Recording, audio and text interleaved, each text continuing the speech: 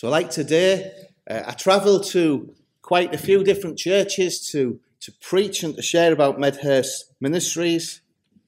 And a few weeks ago, Esther, my youngest daughter, and I were travelling to Leeds. I've been there before, and that journey usually takes me an hour and 10 minutes. Often I'll set off a bit earlier to give me time to stop for a coffee and sometimes a cheeky egg McMuffin from McDonald's. But this morning I was pushed for time and I set off only allowing myself an hour and 10 minutes to get there on time. By the time we got to Wetherby turnoff, we were making good time, and I thought we still might have time to get a coffee and a milkshake from McDonald's. But as we hit the road that takes us on the last 15 miles, I ended up getting stuck by some literal Sunday drivers. There were 7 cars in a row doing between 30 and 40 mile an hour on a 60 mile an hour road. I was furious and I was hoping that these cars would turn off.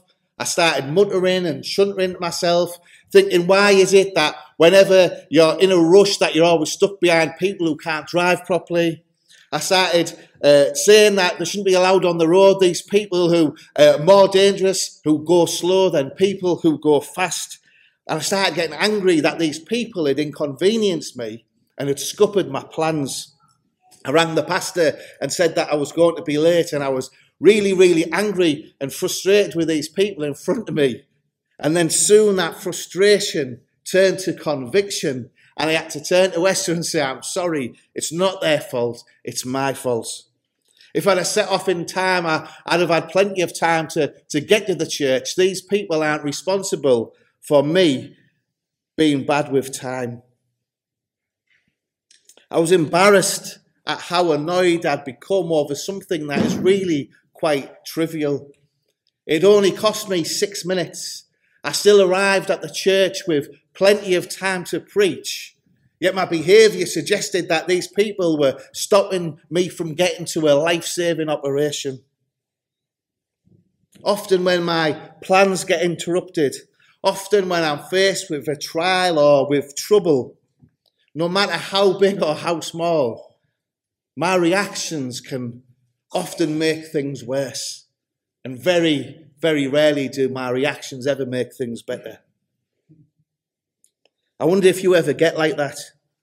Or is it just me who doesn't control themselves well when faced with a problem? Do you ever find yourself after facing trouble wishing that you'd handle that situation better? Well, as Christians, how should we handle times of trouble? How should we handle times of struggle? How should we handle trials? How should we react to the trouble that everyone will face during their life? Well, fortunately, we have God's word, and today we're going to look at God's word and see how he says we should respond in times of trouble. So if you would, please turn with me to James chapter 1.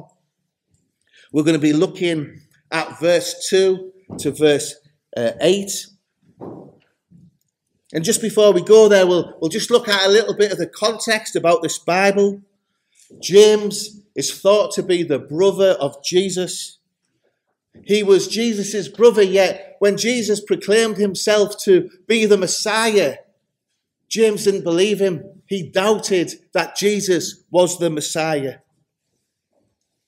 But even though he doubted who Jesus was initially, after the resurrection and meeting with the risen Christ, his brother, his earthly brother, and his Saviour, he ended up becoming one of the most faithful of his disciples, and he was one of the pillars of the early church. He was so influential in the lives of the early church. This book or this letter was originally written to the early Jewish church. And this church was scattered across Europe and the Middle East and facing extreme persecution. They were also struggling with temptation, and they were also struggling with sin. And James was writing to these people to be an antidote, to help them with their struggles of persecution, to help them with temptation, and to help them with sin. And James was a perfect man to do this because, like the church that was doubting and struggling with the faith, James had been there. Yet he didn't stay there. He was a man who once doubted and then was a man who had the nickname of camel knees. And the reason for that was it is thought that he was constantly on his knees praying that he had calluses. Regardless of how true this story was, what we see is the author of this letter, James, the brother of Jesus, was a man who went from doubt and disbelief to a man of prayer and faith and action. His faith was so active that he died for his faith. He was martyred, he was killed, he was murdered.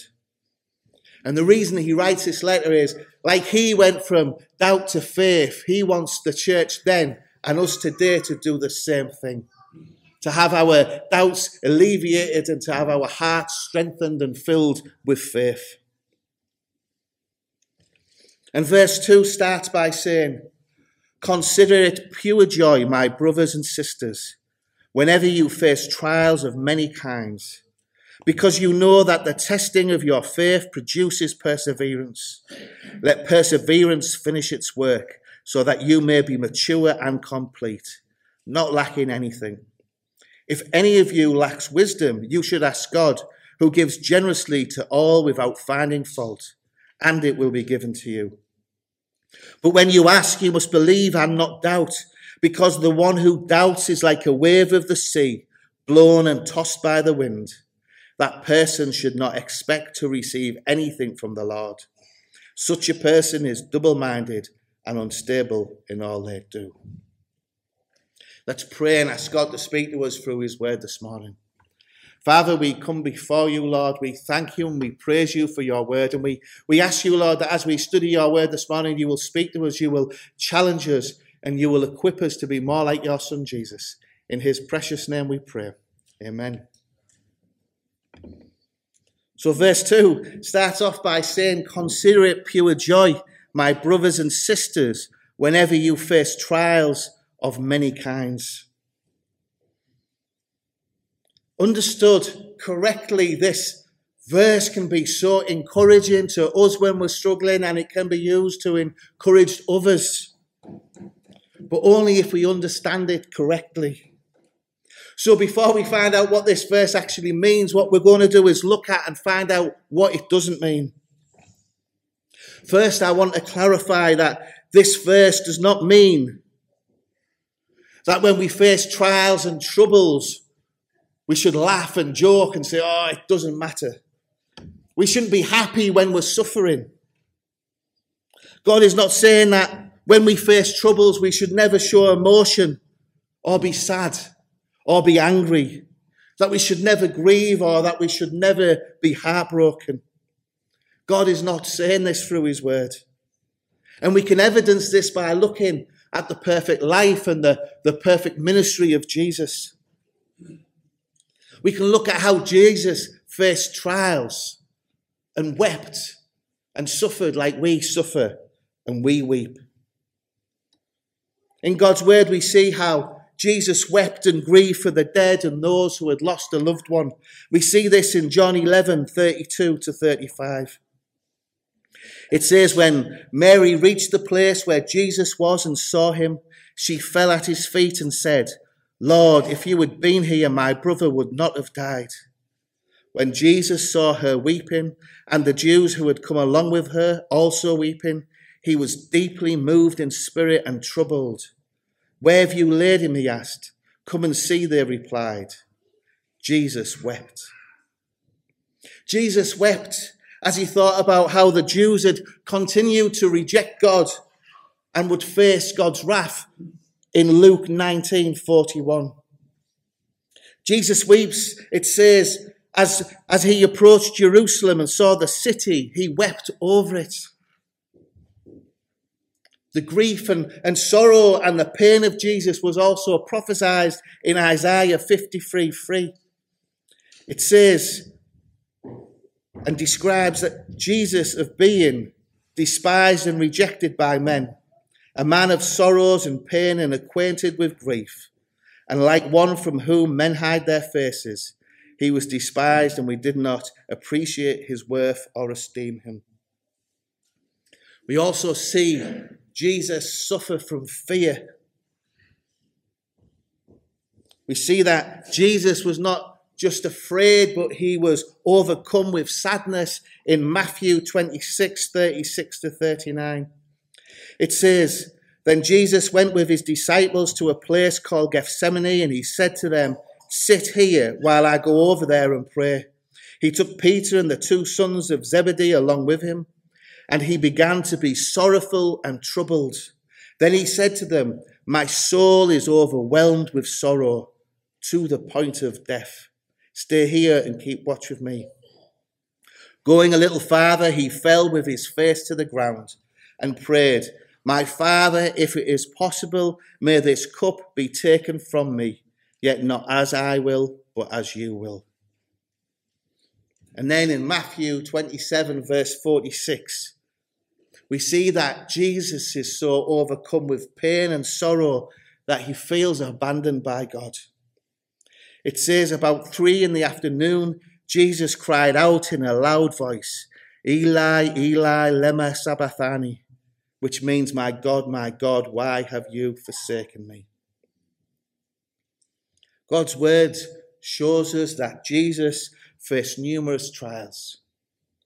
God's word shows us that Jesus suffered, and because of that suffering, at times it caused him to weep, at times it caused him to be exhausted, at times it caused him to grieve, to get angry and to pity others. There was even a time when he felt like he couldn't continue, when he feared for his own pain and persecution on the cross, and he felt abandoned by God. The reality for all of us is that we will all face trials and struggles in our life. But the question is, how should we respond to them? This passage and this verse wasn't written to dismiss our pain. It wasn't written to make us feel guilty when we struggle. And it certainly wasn't written for us to use it to dismiss the pain of others who are struggling. The reason it was written was to offer us hope in our time of suffering. It was written to offer us eternal joy during our temporary despair. It is right and it is proper and it is expected that we will experience trials and we will experience suffering. And this in turn will sometimes lead to our emotional and spiritual pain and sometimes agony. So how do we apply this passage? How can we find joy in the midst of our suffering? Well, turn with me to Hebrews 12, verse 2. The way that we can apply joy to our suffering is by fixing our eyes on Jesus, the pioneer and perfecter of our faith. For the joy set before him, he endured the cross, scorning its shame, and sat down at the right hand of the throne of God. Jesus experienced emotional, physical, and spiritual and mental pain. Jesus knew what it was like to have anguish in your life. He knew sadness, he knew anger, he knew fear and grief. Yet despite this, in his darkest hour, he was still able to find joy. Jesus found joy during his temporary suffering in a fallen and broken world. A world in which he was falsely accused of a crime he didn't commit. He was betrayed by one of his closest friends. He was falsely arrested, he was beaten, he was tortured, and he was cruelly killed over hours. He endured a long, humiliating and agonizing death on the cross. And the way and the reason he could endure this was because of the joy of knowing that his temporary suffering would lead to his eternal glory. You see, the perfect life, the perfect death, and the perfect resurrection of Jesus has paid the price for sin. He has defeated death, and he has paved the way for himself to sit at the right-hand side of his Father as he rules his people. A redeemed forgiven and adopted people. A people, his church, who will share in the inheritance of an eternal kingdom. A kingdom of perfection, a kingdom without sin, a kingdom without sadness, and a kingdom without suffering. A kingdom without death and a kingdom without disease. A kingdom of eternal joy. Eternal joy for God's people as they worship and enjoy their Saviour for eternity. You see, all of us will face trials and struggles in our lives. The question is, how should we respond to them? The Bible teaches us that God is sovereign. And that means that God is in control of all things.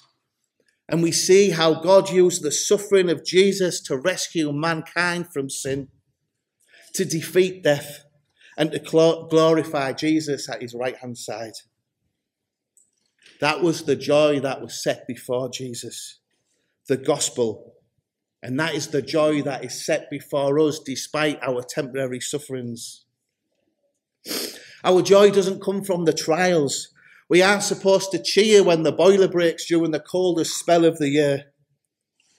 We aren't supposed to be happy that you crash your car twice in a matter of days. You aren't supposed to laugh when a family member is seriously ill. These are 3 things that have happened to us as a family in the last year. We were annoyed when the boiler broke and it was freezing cold. I was angry at myself for crashing the car twice. It made me worry about money and possible dementia, the fact I could do it so carelessly 2 days in a row. And I was sad and I was frightened and emotionally worn out when we were faced with a family illness. Yet during these trials, during these problems, during these emotional roller coasters, we still had joy. A joy amongst the fear.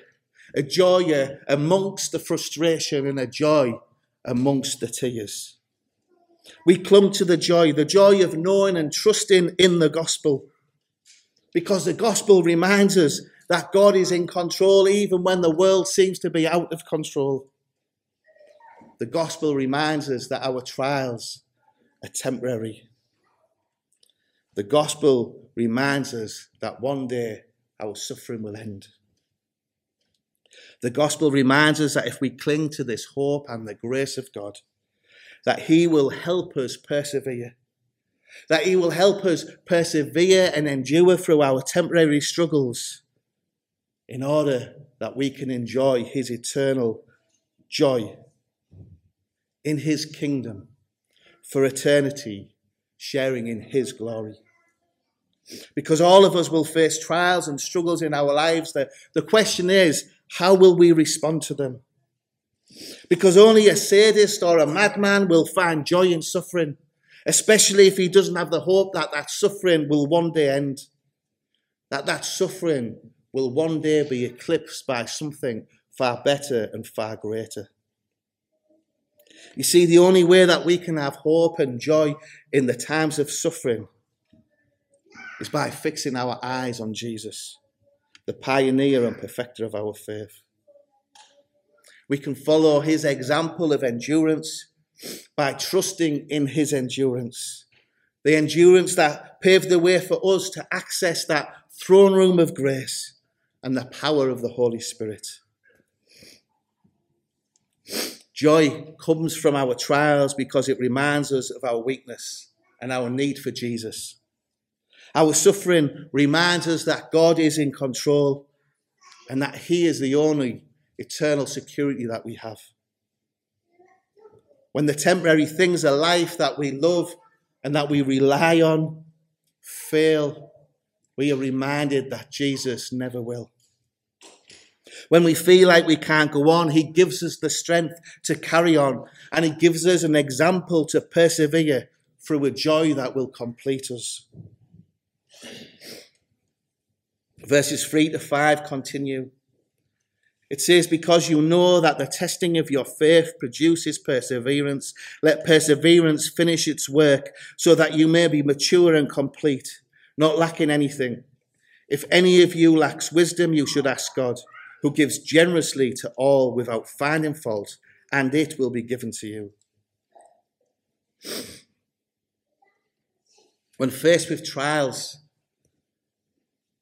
when faced with suffering, when we realize that the things that we rely on are failing, when we realize that we are not in control, when we realize that we cannot continue in our own strength, that in fact when we realize we've got no strength left, we have no option but to drop to our knees in prayer and ask God for the wisdom to help us deal with the situation that we find ourselves in. That we drop to our knees and ask God to give us the strength to persevere, knowing and trusting that he is generous and gives to all. The good news is that God promises to give us the wisdom that we need, not to necessarily solve our problems, but to persevere with them,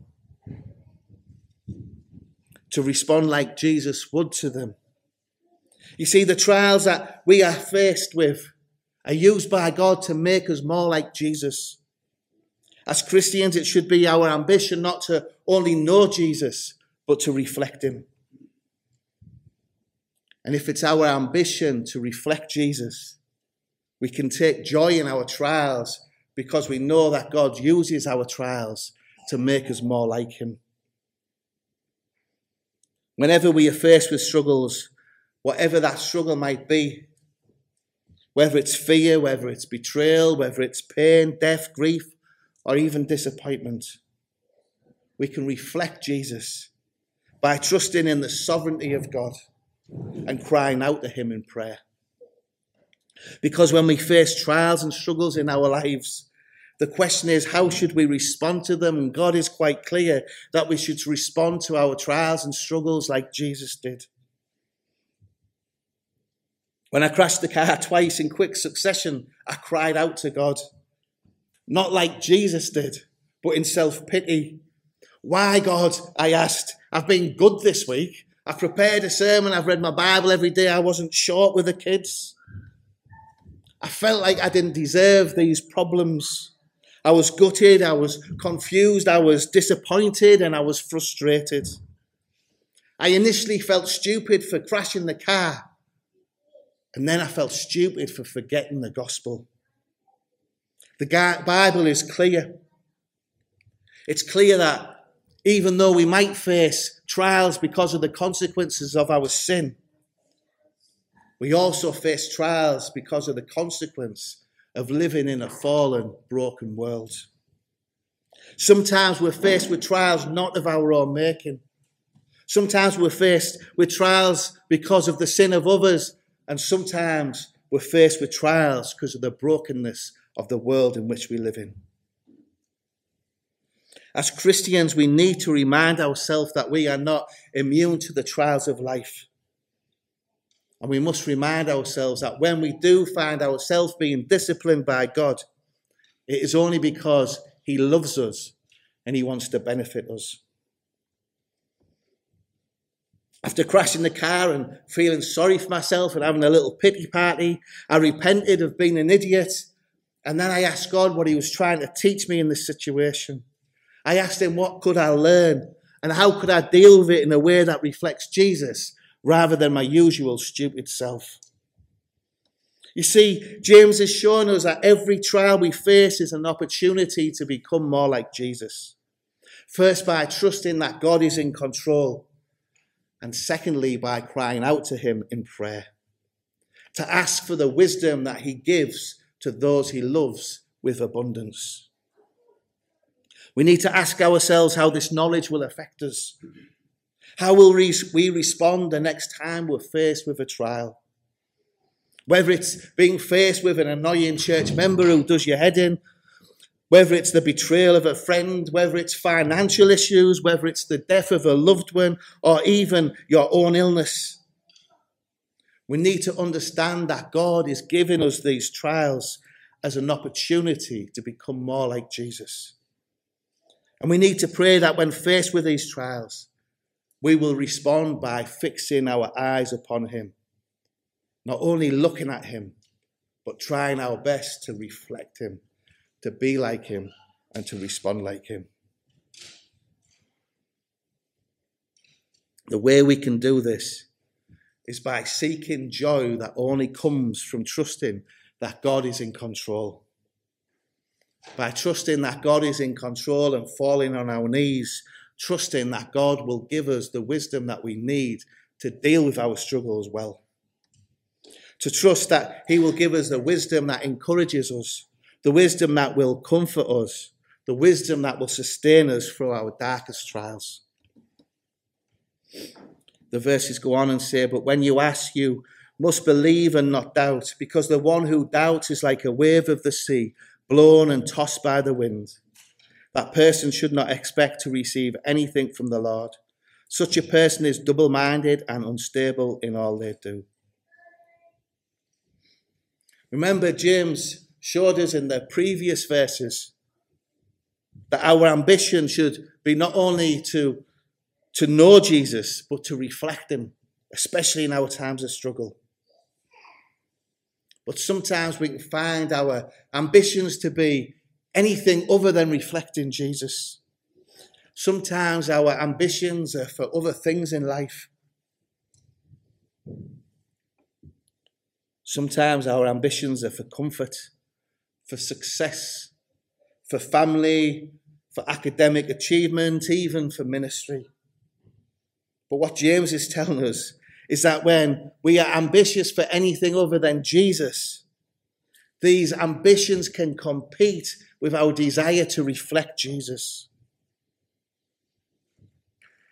And when we desire to be anything other than a reflection of Jesus, this is when we can become tossed around like a wave by the wind. We can become like a boat being tossed about in a storm. We can become unstable in everything that we do. I wonder, have you ever had a good day? A good day where you've been excited about your life and where it is going. Maybe you're excited about your family or your faith or your Bible studies or your prayer life, even your church life. Maybe it's your education or it's your job. Have you ever had a day where everything just feels so good? Only for something to happen. Something unexpectedly out of the blue that scuppers your plans. Something that takes something precious from you. Not only have you had something precious taken from you, but it has destroyed your outlook on life. Have you ever thought, what's the point? Have you ever thought, I've had enough? Have you ever felt like giving up on everything you've planned and aimed for, wanting to retreat away from the world and bury your head in the sand? Defeated, dejected.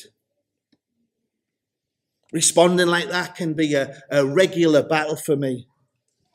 Sometimes I feel that I face so many trials in my life that I can't face anymore. Sometimes I think, what's the point? I have spiritual amnesia and forget how God has guided me and grown me and strengthened me in the trials that have gone past. And I just look at the trial in front of me and I feel defeated. Sometimes I respond well.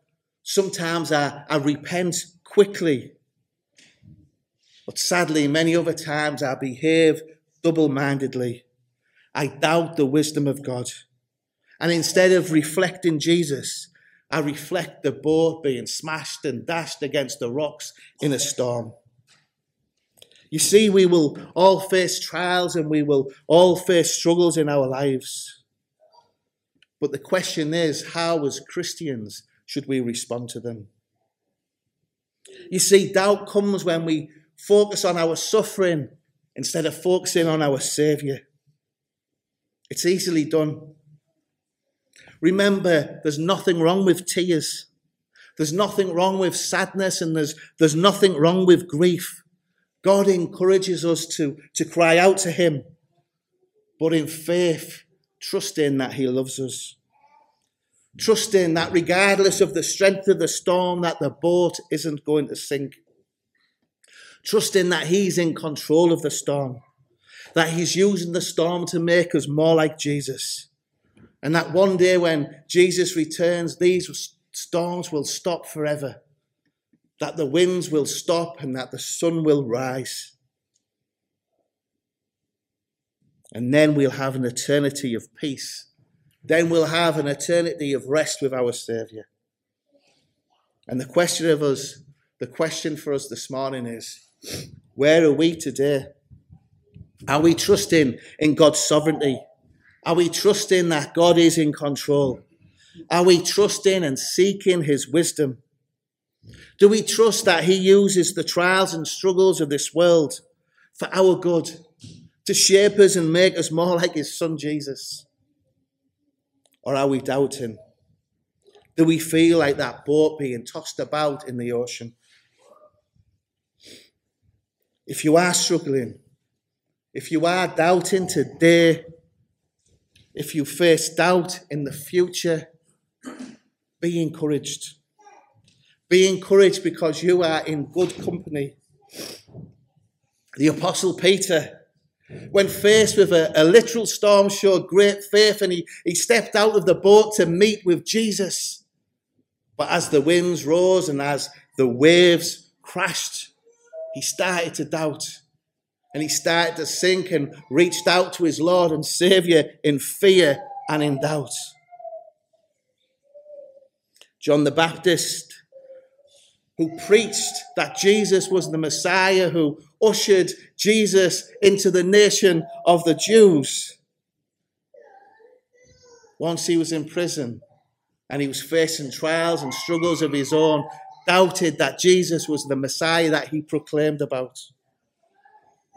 Many of the 11 disciples in the early church, including the famous apostle doubting Thomas, when faced with the trial of the crucifixion, doubted God's wisdom, doubted the resurrection, and needed confirmation of the scars of the risen Jesus.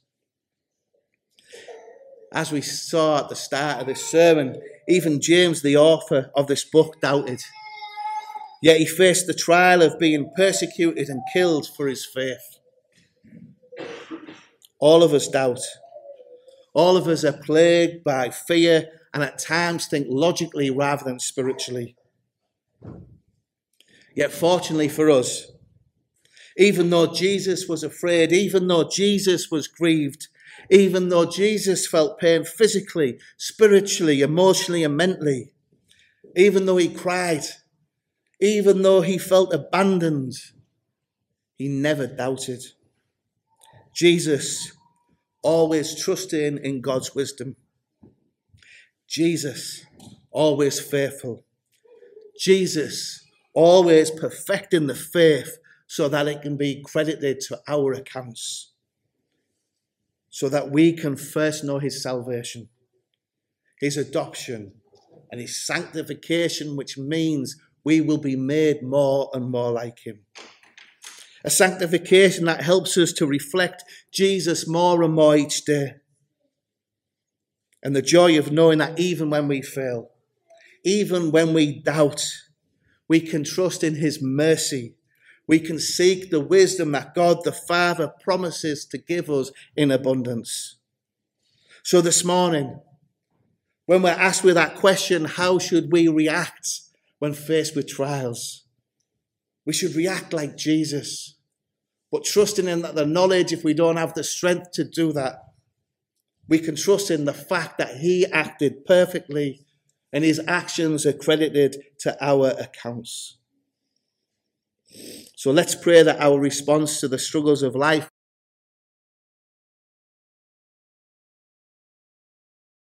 to fix our eyes on Jesus, to reflect him through praying and trusting in the wisdom of our loving, merciful and generous Father in heaven. Let's close in prayer. Father, we come